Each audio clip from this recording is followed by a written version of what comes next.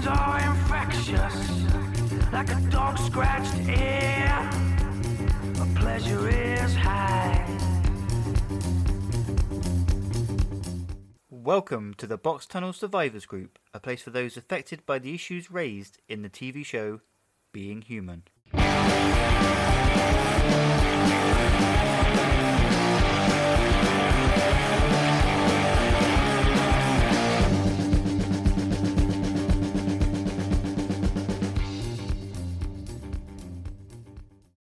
It's going to be the most beautiful day. Welcome to the Box Tunnel Pod. And today we are covering what I consider to be a really classic episode of Being Human. Does my guest Elizabeth agree with me? Find out soon. Oh, the tension. At this exact moment as I sit here and you sit there or stand there or walk or wash up, before we get into The Longest Day, we are exactly halfway through Being Human.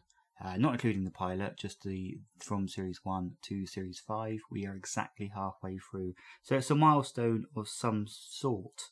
Halfway, that's the milestone. Before we carry on, I'll just do the admin. And if you want to support me on this mad old journey of doing a podcast about a show that's over 10 years old, you can go to coffee.com/boxtunnelpod. I will leave a link in the show notes, and there you can basically donate any kind of money you would like, if you'd like at all. You might not, and it just helps the running costs of the show. Any donation is gratefully received and is much appreciated.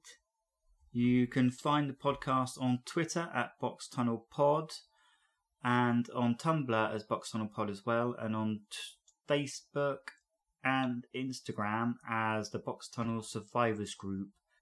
If you want to come on the show and discuss an episode of Being Human, we're starting to take people on for Series 4 now. You can contact me at boxtunnelpod@gmail.com. Now, on to The Longest Day. It first aired on 20th of February 2011. It was written by Sarah Phelps and directed by Philip John. As well as the quartet, we have returning roles for Jason Watkins as Herrick, Rebecca Cooper as Cara. We also get a visit from the brilliant Nicola Walker as Wendy. Here's my chat with Shoo, or Elizabeth as normal human beings call her. Joining me for the second stint on the podcast, welcome to the show. Hi Mikey, how are you?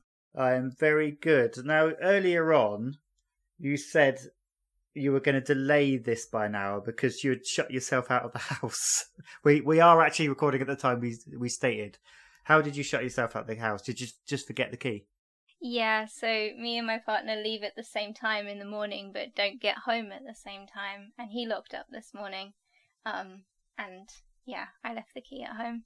So I was kind of waiting in the the side passage of my house for him to come home, but he came home early for me, so that was nice. And I was listening to the podcast. I was catching up. That is the correct answer. Well done for doing your homework. I was at a music festival this weekend. I was going back to the accommodation. This was one of the rare times that I wasn't drunk this weekend, because I stayed up to 4 o'clock every night. And I walked into the accommodation, walked up the stairs. We're on the top floor. Put my key card on the fob, and it just wasn't clicking. It wasn't clicking. I was like, right. And I stood there for about 30 seconds thinking, why am I not getting this door? And I knocked on the door because as far as I knew, everyone was still in the chalet. I was like, right. So I tried again for another 30 or 40 seconds. Then I looked at the number on the door, and I was like, we were block S, and this was block R. I was in the wrong block, and I've been wasting the wrong building. Yeah, entirely the wrong building, and why is no one in? Why is no one answering? If anyone had been in, someone would just answer the door to me going, hello? What? Who are you? So it's happened to us all. In honour of the return of our Dark Lord Herrick, I thought I would ask you the question, what to you are the 3 greatest TV comebacks of all time? I don't know if they're the greatest, but they're ones that came into my mind as being kind of meaningful to me. So the first one was in the US office when Michael Scott comes back at the end for Dwight's wedding, because his story had kind of wrapped up and he'd left, but it was really important for him to be there at the end for the wedding. So but he just came back quietly and he delivered just 2 lines, so it was very much, it was about everyone else, but he was there. So that was nice. Do you like the UK version? I haven't watched, I think we watched the US one during lockdown, and I hadn't really had any introduction to it at all, either version. But yeah, my partner was just, he was always getting screenshots from it on Reddit and stuff, and so eventually we were like, okay, let's watch this over lockdown. So the other one, kind of following on from that, the idea of a character coming back just right at the end of a series to kind of round it off. This is a throwback, but the Robin Hood that was on the BBC with Jonas Armstrong as Robin Hood years ago. That was the first show that made me cry. I didn't think I was capable of crying at a show. I thought you were going to just say in general. I'm a robot. Well, I did think that at that time. But yeah, just right at the end, he's dying, and I'm just there in floods of tears. And then Marion comes back, and she'd died like a series before, and it was just for a glimmer of a moment. And it was like, oh, that was just right. Yeah, it was like he was dying, and then she just kind of walks through Sherwood Forest, and is like, oh, come with me to the other side. Not like that, but it was just a nice moment, because it was just, she was all dressed in white and glowy. What do you mean not like that? The way you said it's like she was dressed in lingerie. Come with me to the other side. No. That could have been what they were getting up to. Wouldn't surprise me. But he'd just been really miserable for series 3, and it was like, no, he needed to go and be with her. He needed to die. Hey, someone miserable in a series 3 that needed to die? Oh, I wonder where that comes from. And finally, Doctor Who does it all the time, brings people back, and I didn't watch much of the last couple of series of Doctor Who, but for some reason it was on the TV, the last episode, and I caught the end of it, and David Tennant came back. I was just so excited. It felt like I was about 13 again. So yeah, that's this weekend, or last weekend by the time we air. So I'm really excited. I think it's actually the day this podcast comes out, I think, when that first episode comes out with David Tennant, yeah. Yeah, there's still quite a bit of mystery about it. They're saying that he is the official next Doctor, and it's not like some weird time split or another version of David Tennant's Doctor. They're saying it is a whole new Doctor, but I'm sure there's something at play there. I'm sure there's something going on. I'm not like a massive Doctor Who fan, but I am really looking forward to these specials and seeing Ncuti as the Doctor as well. So, in terms of the return of Herrick, do you remember how you first felt when he reappeared in Series 3? I know that there was kind of a hint he'd come back at the end of Series 2, but when he came back in Series 3, and in the way he came back... I think I was kind of approaching the height of my Being Human mania, so everything they did was amazing. I think I was excited about it, and also not sure what was going to happen, but I definitely think I was excited to see what they did. And as fans, we were so excited to see Jason Watkins back. So they are incorporating the storyline a mystery about why he's back. I just think as fans, we were just like, oh my god, Jason Watkins back, Herrick is back, and he's in the house. That is insane. That it was just too exciting. If you had any doubts about a character being dead and coming back. It was just too exciting. And also, like, I've watched this. It's really a difficult thing to do. I remember a few years ago I watched this with a friend who I lived with at the time. And it's difficult to watch a TV show that you love so much with someone who's not that interested or not that bothered by it. Because I remember watching this episode and it finished. And they kind of looked at me and said, not a lot happened in that episode, did it? And I was just like, are you kidding? The whole house is turning in on each other. Herrick's back, Kara's back. All the, Nina's against George, Mitchell's against Nina, Annie's against Nina. The centre of it is their Herrick. Loads happened, and they just went, nah. Yeah, I think that I felt that rewatching today, kind of in isolation, because I haven't really rewatched the previous episodes recently. It's not really one you should go back to in isolation, I don't think. I think it's very miserable, and it's definitely pivotal, but it's not quintessentially being. I fancy watching The Longest Day. See, I do go back to this over the years. I have gone back to this in isolation and just gone, I want to watch The Longest Day. Is it because I'm miserable? It could be. I remember the first time I watched this and I thought that's one of the most perfect hours of TV that I've seen. Yeah, especially the last 15 minutes of it. It just goes to an extra level in the last 15 minutes of it. Okay, so we'll make a start, and in a scene that's reminiscent of the Green Day video for Basket Case, Herrick is seen rolling around the asylum with a load of mad people. Kind of One Flew Over the Cuckoo's Nest kind of vibes going on. What do you think of this depiction of mental health?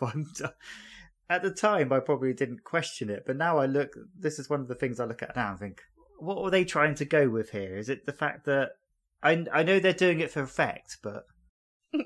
Yeah, and no control or anything. No, I don't have any experience of walking around one of those wards, but I think I agree with you. I think that it would be handled differently today. I know a couple of people who do work on mental health and psychiatric wards, and those kind of things do happen. But I think it's the fact that everyone is doing it. Yeah, just out in the hallways. Yeah, it's not even just like one or two people; it's everyone, and even the staff seem bloody off their heads. George buys Herrick and then follows him to the corridor where Herrick is cowering on the floor. And it turns out that tenuously Herrick is going to be on the local news, and this panics George. I do like the staff member. I've forgotten what they called his name is in the credits, but me on the bastard telly. Mhm. Yeah, and George is just totally zoned out to that. He's just vaguely nodding. Meanwhile, Nina and Annie are getting broody over Norge or Gina. Her phone rings and George shrieks down the phone. Nina, proactive as ever, comes up with a plan to get Herrick out of the hospital, and the plan is almost scuppered. Nina comes up with the excuse that he's her Uncle Billy. But before that, Nina was totally ready to just grab George and run and leave. Like, that was her first response when she found out that it could all come open, all of the supernatural stuff. She was like, right, you and me, out of here. Let's leave Mitchell and Annie to deal with it. So yeah, that was interesting. But then he says no, so she just comes up with another plan. Yeah, and it's also, I think, the fact that like George is almost floored by his he can't do anything. He's not thinking straight, so she has to like do something. At Honolulu Heights, Mitchell is looking at that bloody, literally scrapbook until a shaken Annie shouts up to him. What follows is one of my favourite little moments in the entire history of this show, as Mitchell comes down the stairs and the zoom in as Mitchell clocks Herrick standing there. No, he's just there for ages, just staring. And everyone's just muttering and mumbling and panicking, and Nina's being all busy and trying to keep things together. But yeah, it takes ages for Mitchell to actually start doing things. Yeah, and I think it's such a surreal moment if you think about the history of the show, the fact that he's there, he's alive at all and back in the show. But the fact that he immediately is standing in their living room, it's such a a change of scenery, isn't it?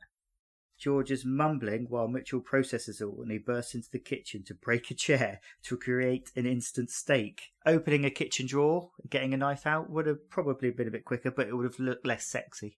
They can't kill Herrick with a knife. Why not? Because he's a vampire. But is there a law? Kara kills herself later with a bloody, what is it? A knitting needle. It's got a... Yeah, but it's a wooden knitting needle. I did think that when he was raiding the drawers, I was like thinking about what's in my kitchen drawers, and there's either those those long cocktail skewers that you put marshmallows on, or chopsticks. But I don't think either of those would have been so sexy to kill Herrick with. He could have tried poking his eyes with chopsticks. I think you could stake someone with a chopstick. I don't think it's basically a stake through the heart, isn't it? It's not a sharp object through the heart. It's not like it's got to be wood. It's got to be wood. It's got to be wood. Oh, okay. Yeah, and then Nina. I don't know how because Mitchell is full of rage, but Nina gets Mitchell off Herrick and away from the situation. Yeah, everyone else was just not doing anything. And Nina was just like, George, do something, because she didn't want to physically push Mitchell off, but then she had to in the end. I think this is a running theme throughout the episode, because I think everyone else is paralysed with indecision in this episode, where Nina just cuts through the middle of it and gets things done. Whether it's the right things or not, she gets things done, and everyone else is just faffing around, because obviously they've got that connection and they've got the moral dilemma and the emotion to it, whereas Nina's detached from that, I suppose. It was also interesting watching this one episode in isolation, having not watched the others for a while, in that I'm very much on the side of Nina and Wendy in this episode. Whereas if you're watching it and you're kind of in the series and you're with the trio, then you're more with those three, and Herrick needs to, all of that emotion about Herrick. But Nina's just looking at this like, we can't just kill this guy. He's like helpless, and we've just kidnapped him basically. That's not what people do. When the front door goes at Honolulu, it's usually a bad thing, and this is actually a bad thing in the sense that it's social services, and it must be social services because what does Annie say? She looks tired and she's got terrible hair. But yeah, I think in terms of Nina, realistically, they should kill Herrick. Whether he remembers things or not, they probably should kill Herrick. But Nina pushing Mitchell off, and the thing she does consequently in this episode, is again causing troubles down the line. Yeah, she kind of keeps it. I don't know, is she like the anchor or the thing that in this episode? Yeah, but that's another thing. Whereas even though Nina later on has to adapt her behaviour and does something she doesn't want to do, she's doing it with the same end goal that she had at the start of the episode. Whereas everyone else in this episode twists their mind, changes. They're not in a straight line, where Nina is in a straight line. And everyone else is confused and they keep changing their minds and not knowing where they are. It goes back to Nina's conscience is always for the good. And what she does here is for the good of the household. Whereas everyone else is trying to turn on each other or like accuse other people of other things. Yeah, I think this is one of the strongest Nina episodes, definitely. So Wendy walks in, played by the brilliant Nicola Roberts. And she clocks the beach in the living room, and we didn't even mention when the door went. George going, what? Yes, what? What do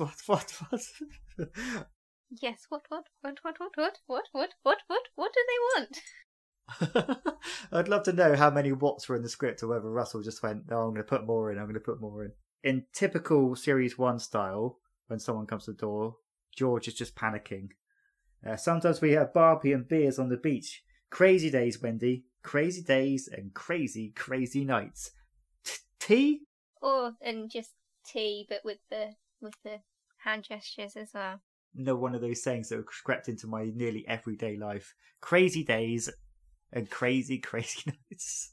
bring on the obligatory kitchen meeting. It's more tense than usual. Mitchell, despite being an arsehole, I think is kind of right in wanting to kill Herrick, and George reluctantly agrees that they should kill him, to the chagrin of Nina. And he says he can't remember them, he's almost human. She's like, oh, you think he's all better now? You think he's cured? And he's a bit nasty to her then. The big old question, how much do you think Herrick is bluffing? And how much is memory loss? Because there's certainly an element of a memory loss. I think when I originally watched it, I had no idea. Watching it this time round, it seems really obvious to me that he doesn't remember, that he is... And also the madness, that actually disappears a lot quicker than you think. I think that as soon as he gets in the bath, he's like, I've got chill time, and now I'm going to start calculating how to manipulate the situation for the best. Like, whatever's going on, I'm going to try and manipulate it to get my way. Yeah, that's it. I think this episode gradually, despite Herrick truly suffering from amnesia, it's not hiding his true nature, and that starts creeping out more through the episode. Once he grows with confidence and once he knows the household is in disarray, he starts manipulating everyone and pushing people apart. Yeah, as soon as he gets... And he has his moment when the mirror and stuff, but he's just super calm. He's like the calmest person. Yeah, and I think why for so long, certainly on the first maybe couple of watches, us as fans didn't know the truth about Herrick, even though there are so many things in the script pointing to the fact that he really does have amnesia, is the fact that Jason Watkins' performance is so nuanced and so on the edge all the time and so unpredictable, it makes you question everything. Because he's so, I don't know, uneasy. So it makes you start questioning, even though the script is saying he's got amnesia. He's got amnesia. He genuinely has. You still go, nah, it's Herrick, I don't believe it. And I think Jason Watkins, because of when he played Herrick before, knows he can play on that. He can ramp that up and make you question the reality of it. Yeah, you can still be vulnerable and also be a bastard. Like, there's not... And I think also we just had no idea what was going on, what the writers had in store for us. So we're just trying to second guess everything. Yeah, and as you said, a big clue in the next scene is where he catches himself in the mirror. Well, he doesn't catch himself in the mirror, that's the issue. And he runs around the house, thankfully, as Daisy would say, covering his winky. And I also love the fact that that's the reason that Herrick ends up in the attic. Mitch was like, no, don't let him go in there. And he's just running around the house naked. But yeah, that's an entirely sane reaction to not seeing yourself in the mirror if you didn't know that you were a vampire. So I think once he gets out of that bath, he's totally sane. He's just playing everybody. Yeah, so Nina then tells Herrick it was just a trick and that he also has to put on an act for the social services. The notion of lying being almost a step too far for Herrick is quite a little touch, I think, because he's questioning, so you're telling me to lie? But yeah, I think this is now, like you say, when he's starting to pick up the disarray in the house. Because I noticed they're still talking down to him, even though at that moment he kind of has his wits about him, even though he doesn't have his memory. So he's playing with the fact that they're still talking down to him and they still think he's this weak. Yeah, this person who needs to be handled. I think that innocence of, oh, you're telling me to lie, is like him just playing with that idea that he's weak and encouraging that. And also that's just another example of how his confidence is growing throughout the episode, because he's not shrieking, he's not crying, he's not panicking, he's speaking very calmly and very measured because he's gauging what the house is. And then by the time, 10 minutes, 15 minutes down the line in the episode, he's arrogant. He's actively arrogant and horrible. So outside, a monster prowls as we see Kara descending the hill down towards the house. Wendy, filling in time, is jump scared by the door buzzer, and it causes a tenor lady moment. Years ago, I set up a no context being human account. And I know I only did 3 posts on it because I just gave up on it. The first thing I posted was Wendy with that backdrop and just the 3 words, tenor lady moment. I also think no context accounts always have context. Why stop giving context? They'll give a whole 3 or 4 or 5 sentences and then you understand the context. This is an open plea to all no context accounts. Stop giving context. Not necessary. If you know, you know. If you don't know, then you're like, what the hell? Yeah, that's the way to do it. Kara shows up and Wendy invites her in, and the past really is coming back to haunt Mitchell. He takes Kara down to the basement, and then it's Nina and George's turn to have a heart-to-heart on the stairs. Just now, Nina says, in the kitchen you agreed to murder. In 7 months' time we're going to have a baby. I don't want our baby to have a father who sticks his fingers in his ears and agrees to murder. George storms off, metaphorically sticks his fingers in his ears again. And as the shadow of Herrick hovers above the stairs, it's a good metaphor for this episode in general. There's so much going on in this episode. The interpersonal relationships with everyone is just all over the place. It's all so messed up. You can see Nina's right on this, but I can also see that George is right. We've been there through the whole series and we're like, Herrick is the bad guy. Yeah, Nina, you weren't there, man. Yeah. I mean, she was, kind of. In the cellar, Kara says she's been tracking Mitchell down and that Herrick left her at the hospital. She confesses that he told her how to bring him back. He don't know me. He don't know what he's here for. I've bled myself near enough over and over just so he can get a taste and realise, but he just screams. You're the only one that can make him how he's supposed to be. So it's there in black and white, really. I mean, if Kara's coming in and saying he doesn't know who I am, he doesn't know what he is, it's there in black and white. And still, at the time, we questioned it. Yeah, that's a good point. I don't know, look at it from Kara's perspective and think that surely she would be the one to be able to get him to be him. Surely he wouldn't come straight out of the ground and think, right, I need to pretend to not know who I am. Yeah, that doesn't make sense. Part of me thinks in this episode is a bit of a tenuous coincidence that Kara turns up. I mean, I think it pays off, but the fact that, we haven't seen Kara for, quite a few episodes and she just happens to turn... I don't know how she's found them. But then, I suppose they do work in the hospital, so... Kara's not clever enough to work that out, is she? She said she tracked the dogs. Yeah. So she was... I don't know if she's actually just sniffing out for the werewolves. This news brings about a change in tune from Mitchell, as now he wants to know how she brought Herrick back.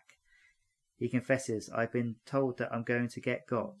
I don't know when, but one full moon is a werewolf is going to kill me, Kara, and I'm not prepared to accept that. She says, I'll tell you as soon as you make my Herrick right. Tit for tat, Mitchell. Tit for tat. You help me with my darling. Oh, got even her saying that.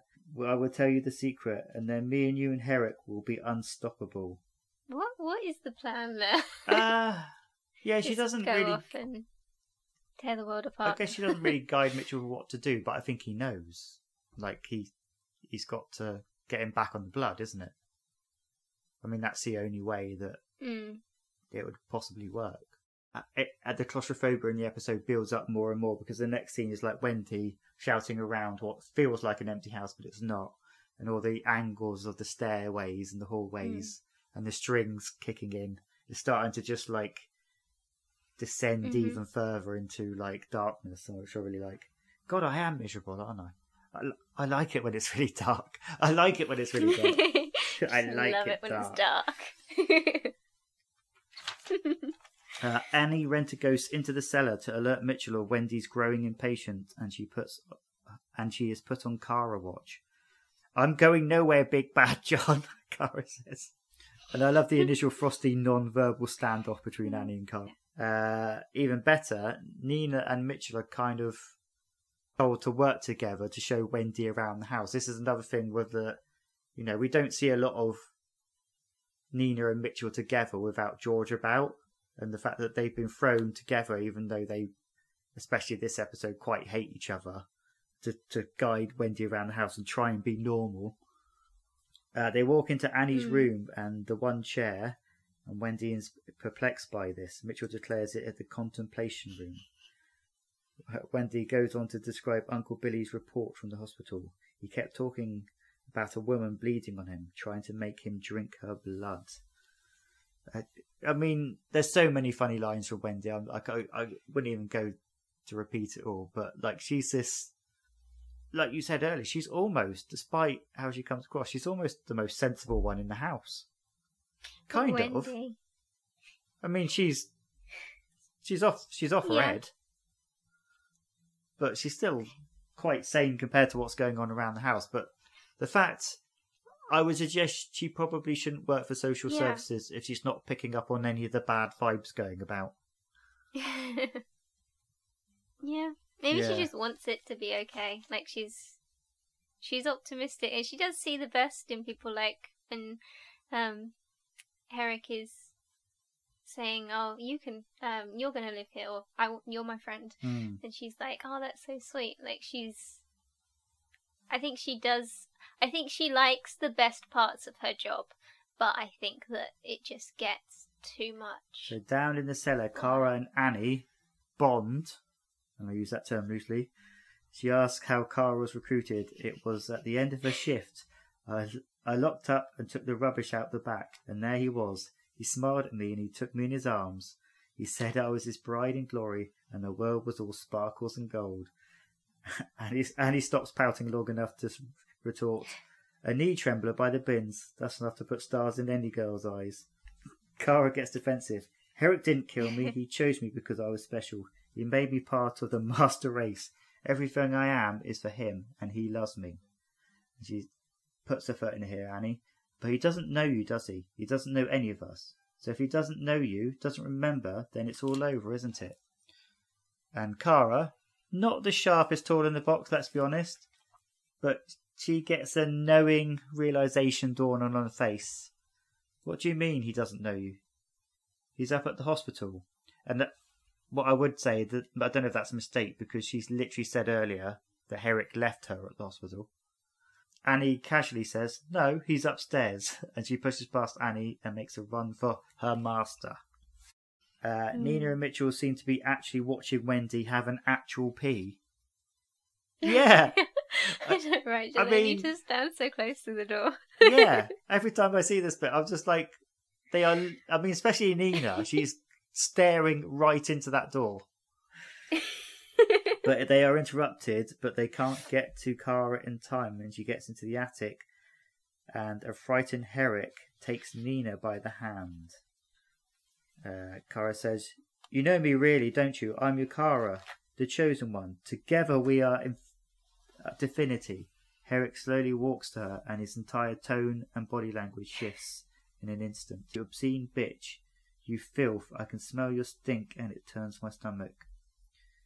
And he's got that, I love this delivery in the sense there's a really subtle sense that he's got that shake in his voice. Do you know when Herrick really gets angry or passionate about something?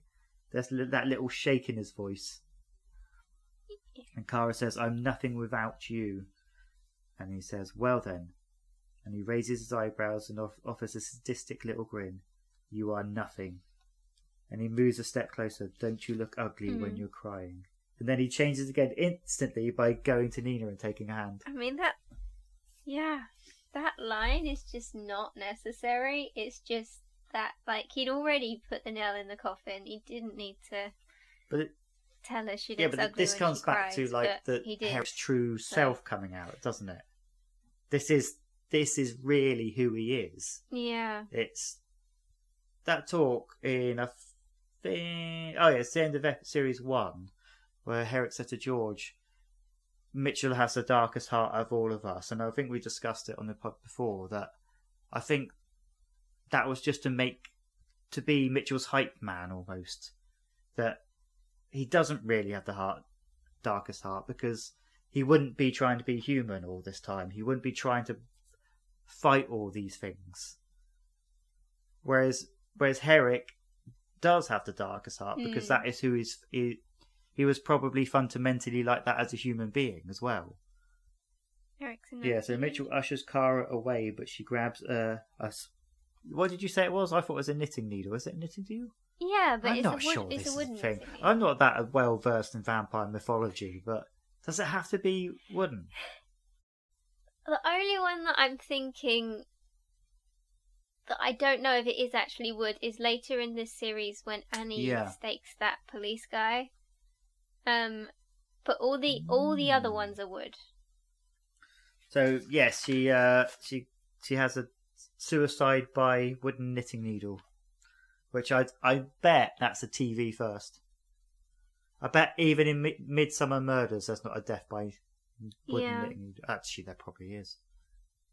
You know, didn't someone in that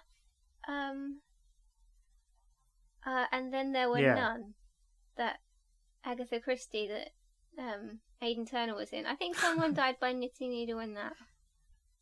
I think I might be making up. They were knitting at the time. Whether they got killed by a knitting needle or not, I don't know. Yeah. But I think it has happened more often than you think. I watched a bit of Midsummer Murders the other day, and I just I wanted to poke my eyes out with cocktail sausages. Is it a running theme? No, not with the actual. Oh, yeah. With the sausages. That's quite an image, isn't it? Oh my god. I meant the fucking hell. Alright, here's the thing. I bet even Midsummer Murders haven't even done a death by cocktail sausages storyline. I'm going to write one tomorrow, and I'm going to send it to all TV producers. Oh, fuck it. Cocktail stick. That's what I meant. Yeah. I'm sorry for anyone who's got an image of me poking my eyes with cocktail sausages now. So yes, essentially, like, it's that nastiness and manipulation that Herrick's always had, and it's creeping out more and more. Yeah, so the Kara thing, this is the most we've ever seen her in an episode, really, because if you think about it, she's always been like a bit part here and there, and she's quite a central piece of this episode, and she's got quite that scene with Mitchell and then Annie. It's quite a long, big scene, and the purpose of her, I guess, coming in is like she's made Mitchell change tats because he's not going to kill Herrick anymore, and it's made us see the dark heart that is lurking underneath Herrick. Do you think her return was worth it, and do you think it was a good ending for her? Death by cocktail sausages.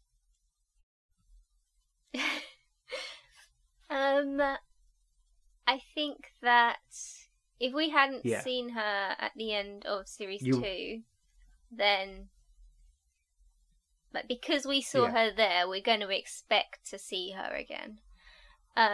So yeah, she did need to come back at some point. What else did you ask? Yeah. Was it a good? I think her.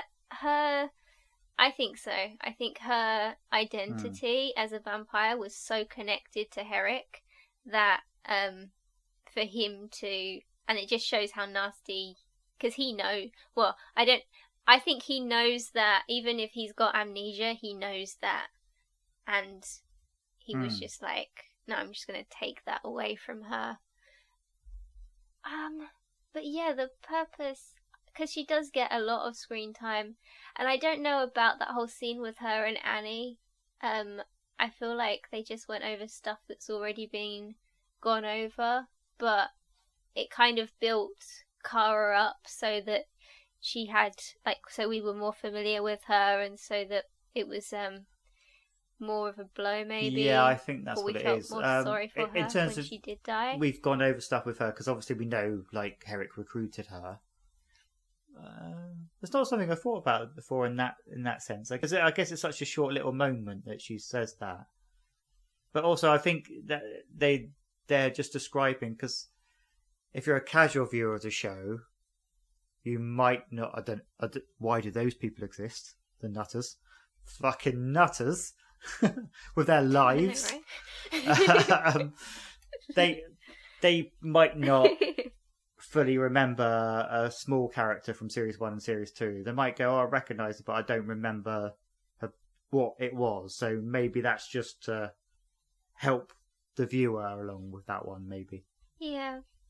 But I think that for the episode, I think it maybe needed some kind of climax earlier on, and that Kara's death provided that, because, some kind of other threat, other than just this simmering Herrick, what's going on with him, and I think that Kara being there and her providing that adds a kind of climax earlier on in the episode.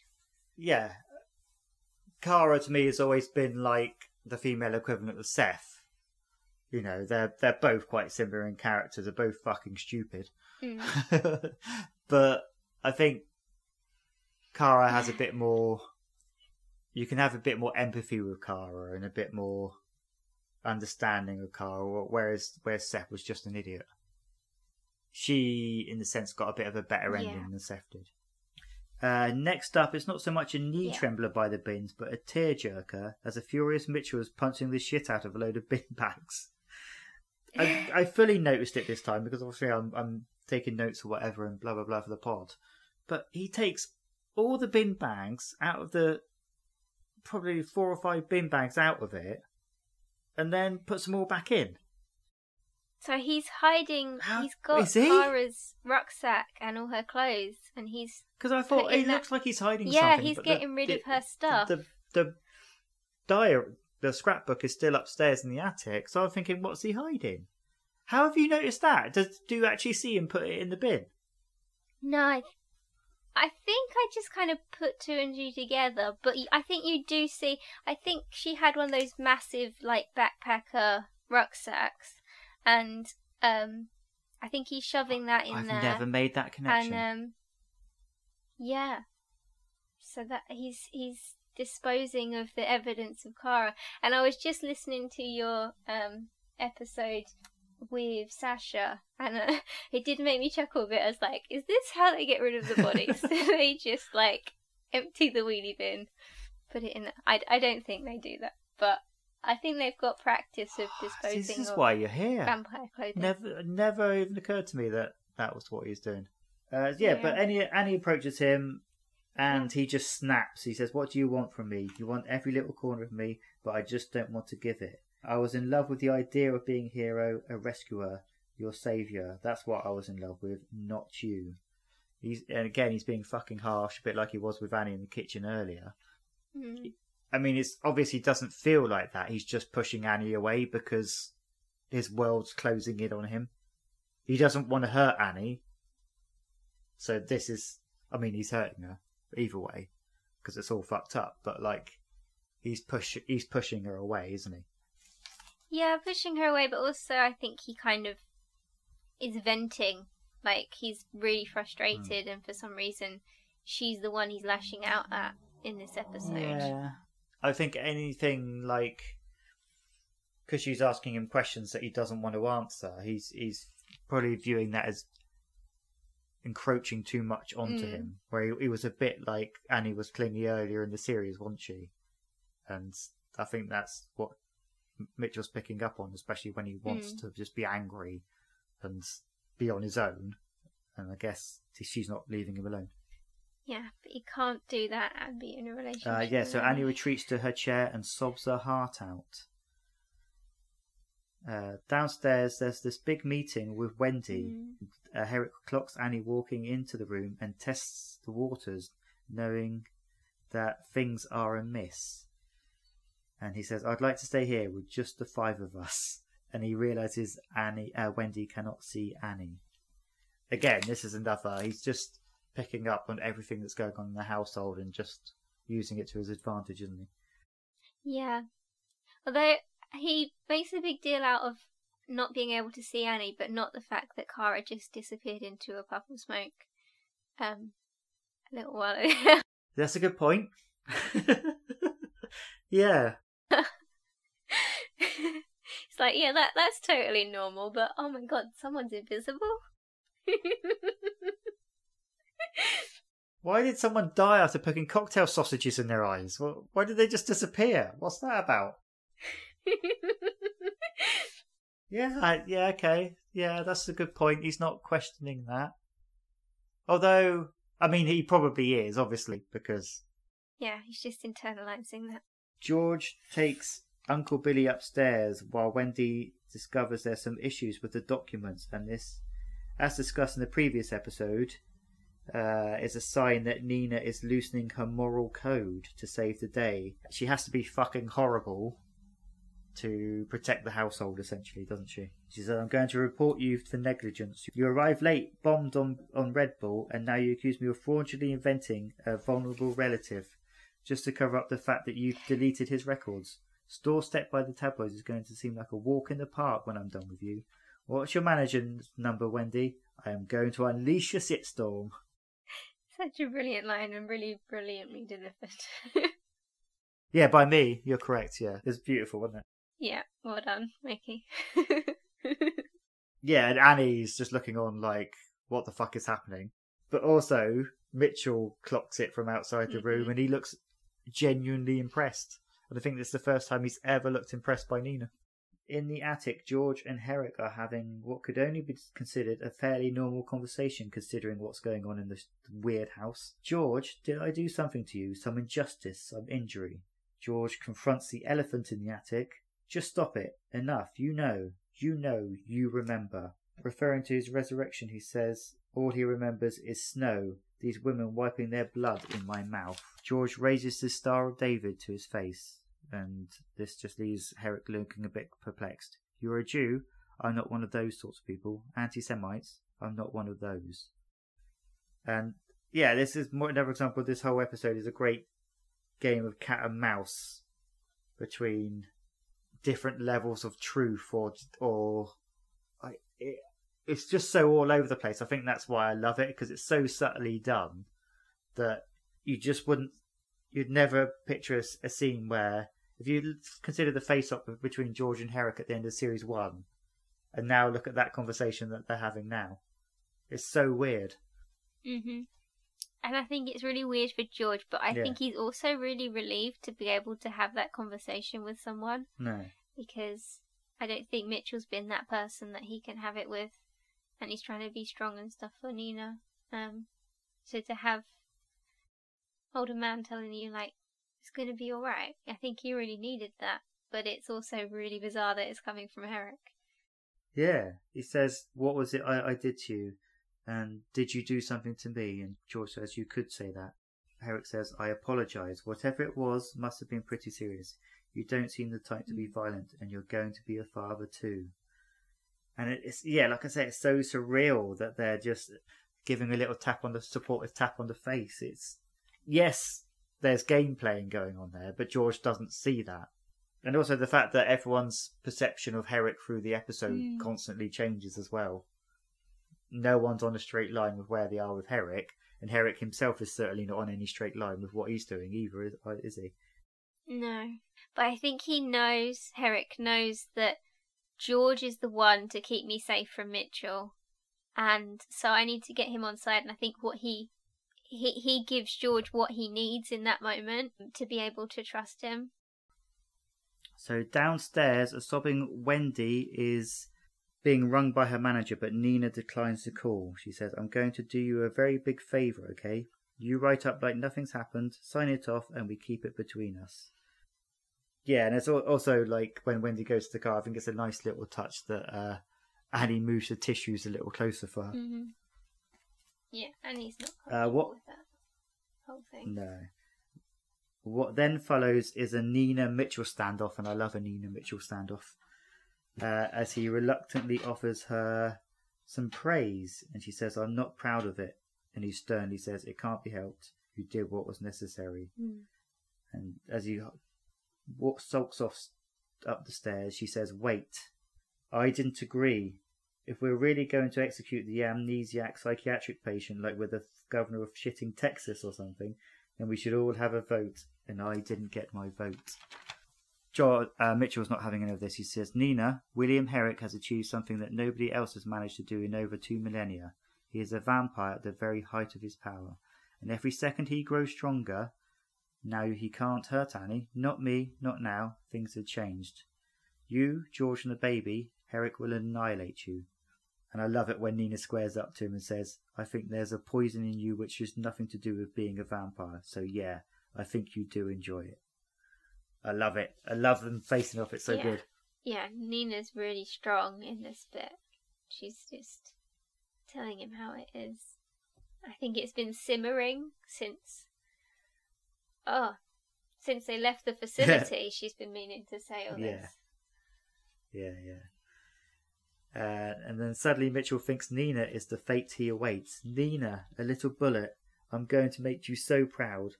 I'm going to do what needs to be done because I don't need your permission for anything. And he storms off upstairs. As you just mentioned, Series 2, Herrick says, it's coming. And almost like a reference to that last episode, is 2 maybe. Yeah, and George blocks him off. And this is where the disintegration of the relationship is really starting to show up here. Yeah. George will not let him kill Herrick. Herrick is a vampire, but he doesn't know he's one. He doesn't remember all the things he's done. When he did remember, he was punished, but now he doesn't. And Mitchell's desperation seeps out. George says, you are asking me to look away, and I can't look away anymore, because I have looked away with you. And that's a big hammer over the head saying he knows about the Box Tunnel 20. Yeah, and I can really see it in George's face at how sort of pained he is that he's just like, I can't do it anymore. I've got to bring a baby into the world, and I don't want them to live in this world that we're living in right now. So, and he's just heartbroken. It's an amazing performance by Russell. Yeah, it is. Yeah, I think everyone's on top of their game. To be fair, it's all amazing. But yeah, like you say, he says, I'm going to be a father soon. I have to teach my son or daughter about humanity, and that someone is worthy of redemption no matter what they've done. That someone can be forgiven their sins no matter how unforgivable. That is the ultimate test. You're my best friend I've ever had, probably ever will have, but I will turn my back on you. I will wipe you from my memory, and I will never mention your name again. I will never tell my son or daughter I had a friend called Mitchell. It will be as if we never met. That's it. Now you make your choice.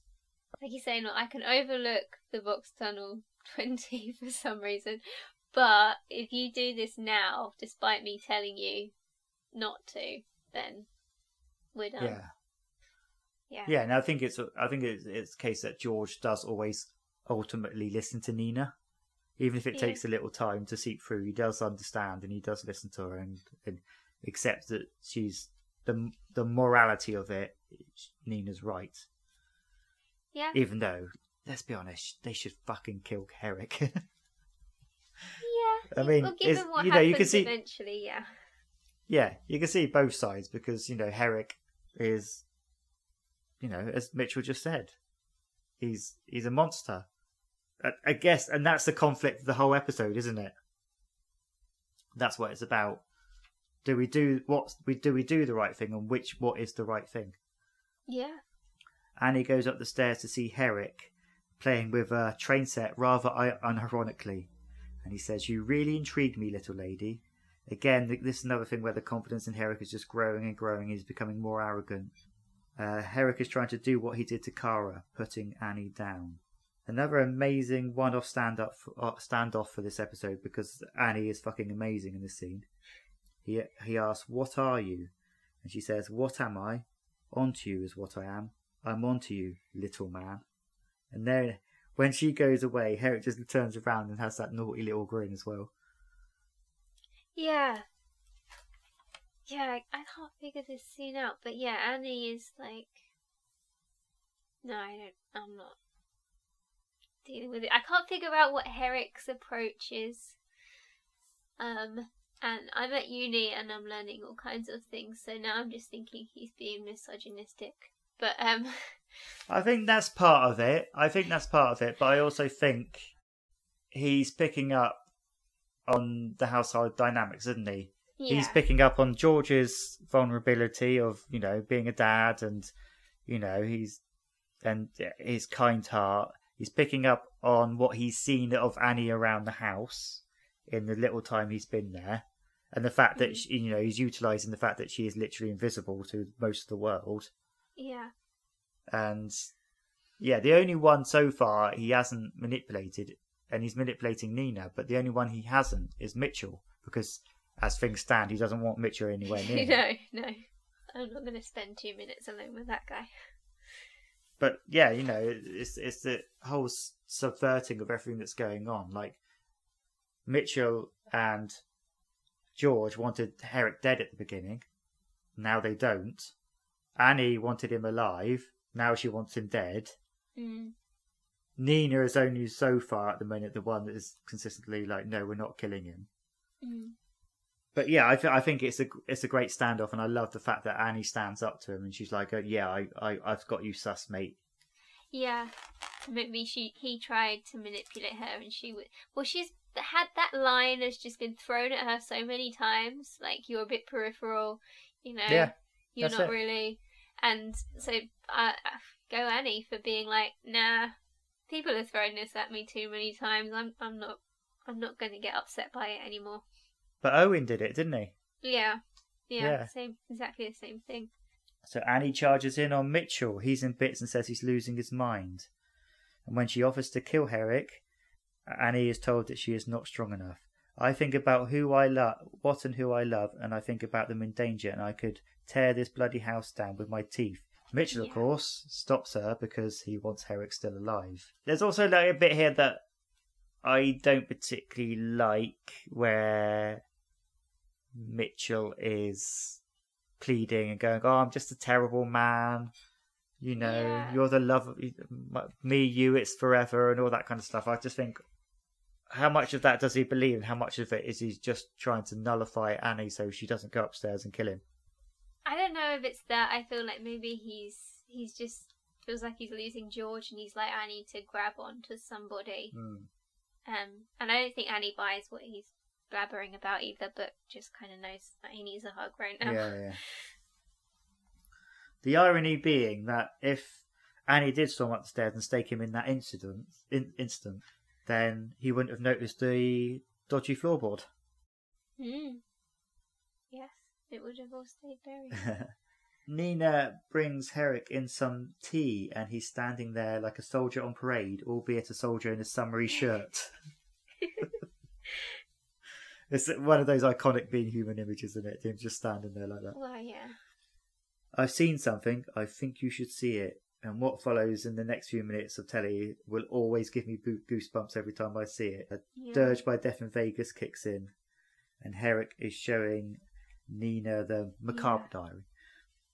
Yeah. And even here, Herrick is playing tricks. As Nina retreats down the stairs to be sick, Mitchell says to George, I choose you. But at the same time, getting a glare from Nina. Nina flees the house and goes down the road to make a phone call. Mitchell, stake in the back of his pocket, steps up to the attic and grabs a chair and purchases himself in front of Uncle Billy. If this amnesia was a bluff, even you would be cracking by now. So let's take it from the top. William Herrick, born 1843, made vampire in 1890, who survived a werewolf attack. And I love Herrick's little moment. He's like under a blanket, looking like a frail old man. If you don't mind me saying, old son, I think you've been touched with the simple stick. You survived it and found a way back, which means you got something I want. If I have to dig that secret out of your skull with my nails, I'll do it. I'm going to make you tell me everything. Herrick takes a stand, gazes out the window across the Barry rooftops, and then we hear Nina's message to the police. She says, you need to come to Barry. You need to talk to a man called John Mitchell. And Herrick turns to Mitchell and utters, it's going to be the most beautiful day. Oh, I love it! That last 15 minutes of that episode, it just every time. And then you just go like, whoa, that all just happened in one day. Yeah. Oh, where do you think... When I first saw this, I thought, this is the greatest hour of telly I've ever seen. I was so excited by it. And now I'm doing the podcast and I'm going through it. I mean, it's still up there. It's still very high to me, but I think there are better episodes of Being Human. I'm not sure there's many better 15 minutes, bulks of 15 of Being Human as that last 15 minutes. But where is it for you? Like, is it one you hold in high regard? I think so. I think I remember just having my heart in my mouth the first time I watched it the whole way through. And yeah, the last 15 minutes, just like everything was getting turned upside down. Like I said, it's not one that I would go back to as in like, I want to watch a quintessential Being Human episode. Wow, it is to me. I mean, I genuinely sometimes go, if there's nothing, I'll flip through the telly and go, nothing on. I'm going to watch The Longest Day. I'm sick in the head, aren't I? I don't know. Maybe it's just that it's so tense and it's so anxious. Yeah. And yeah, it's good. and you just that's what you like to relax with, yeah. I think I probably live in such a permanent state of anxiety. Like fictional anxiety is almost calming. Someone else's anxiety to worry about. Yeah, I don't know. It's definitely up there in like the construction of the whole episode and how it kind of is so claustrophobic. No, like I said, I think I'd like something with some more jokes in it if I was going to watch a quintessential Being Human episode. Yeah. Okay. Yeah. I mean, like you say about the being claustrophobic, the direction is brilliant as well because the house is used as an extra character in this, isn't it? Yeah. So it all adds to the world falling in, and I think it's a good metaphor for Mitchell because he even says at the end, "I'm losing my mind." It's like it's not just the world closing in on Mitchell or the house closing in on Mitchell. It's like it's closing on everybody. All right. Anything else to add? Apart from, I don't know if you caught me saying it earlier, but I hated Annie's jumper in this episode. Annie's jumper? It's one of her worst. Yeah. It was all kind of frilly around the neck. And I'm like, I don't know, it felt sort of hyper feminized and cutesy Annie rather than powerful Annie. So was that different to the rest of the series so far, is it?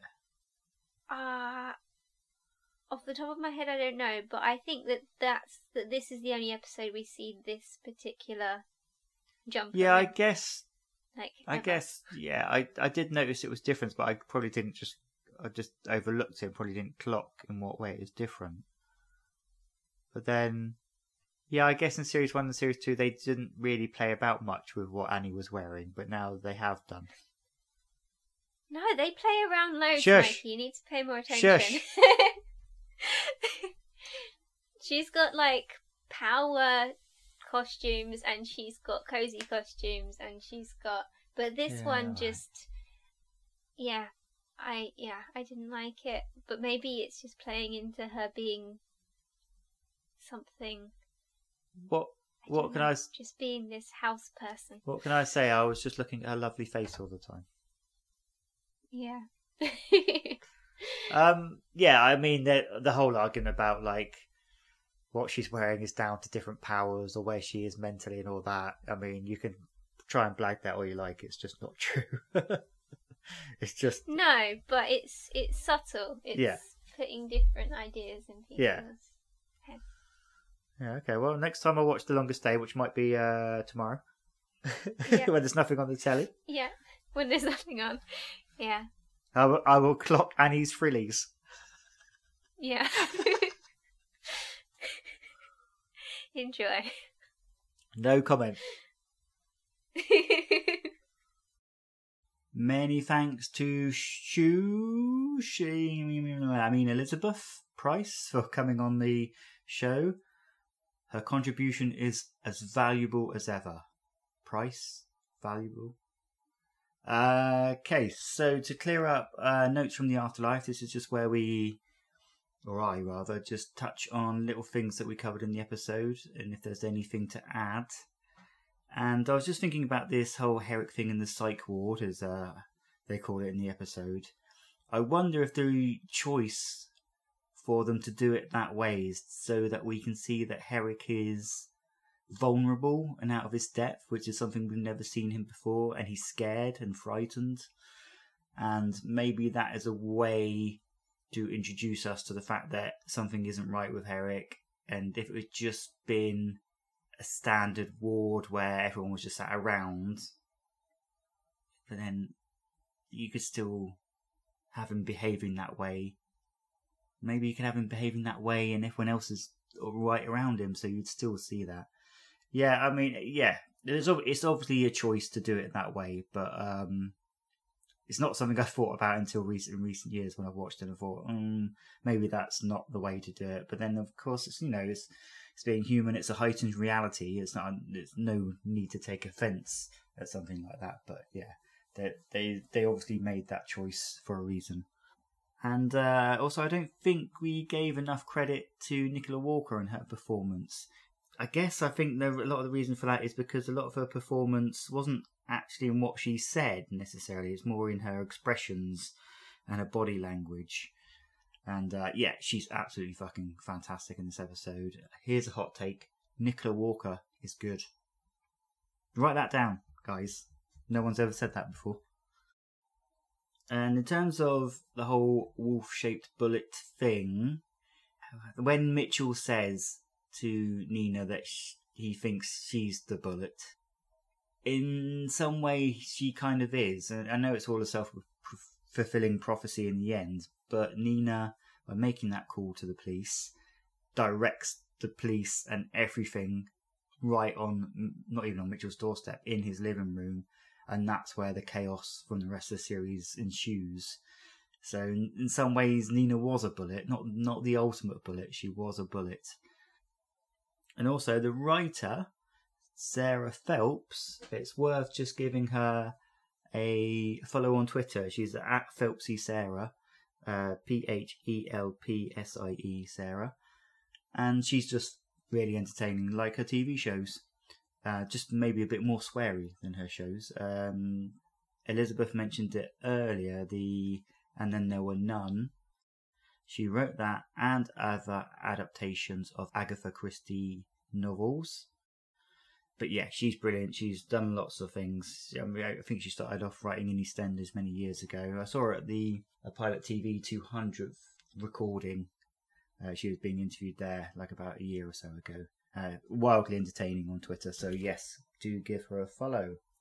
And lastly, just a bit of Cast Watch. There's a new series on Netflix, well, it's about a month old now, called Bodies. It's a madly entertaining retro-futuristic sci-fi show where basically a naked body is discovered in 4 different time zones, and there's a whole big mystery about it. In it, we've got quite a few Being Human alumni. We've got Amy Manson, who played Daisy. We've got Alexandra Roach, obviously, who played Sasha. And we've got Mark Lewis Jones, who famously, in Being Human, is a carpet salesman, stroke vampire, stroke creep. But yeah, it's a wildly entertaining show. It's madcap, and we watched it in like 2 or 3 days. Elements of it are a little bit cheesy, gotta be honest, but if you just want to go along for a madcap ride, I fully recommend Bodies on Netflix. So I'll sign out as I sign in with Dog Scratched Ear by Henry's Funeral Shoe. Until next time, I'm off for a knee trembler by the bins.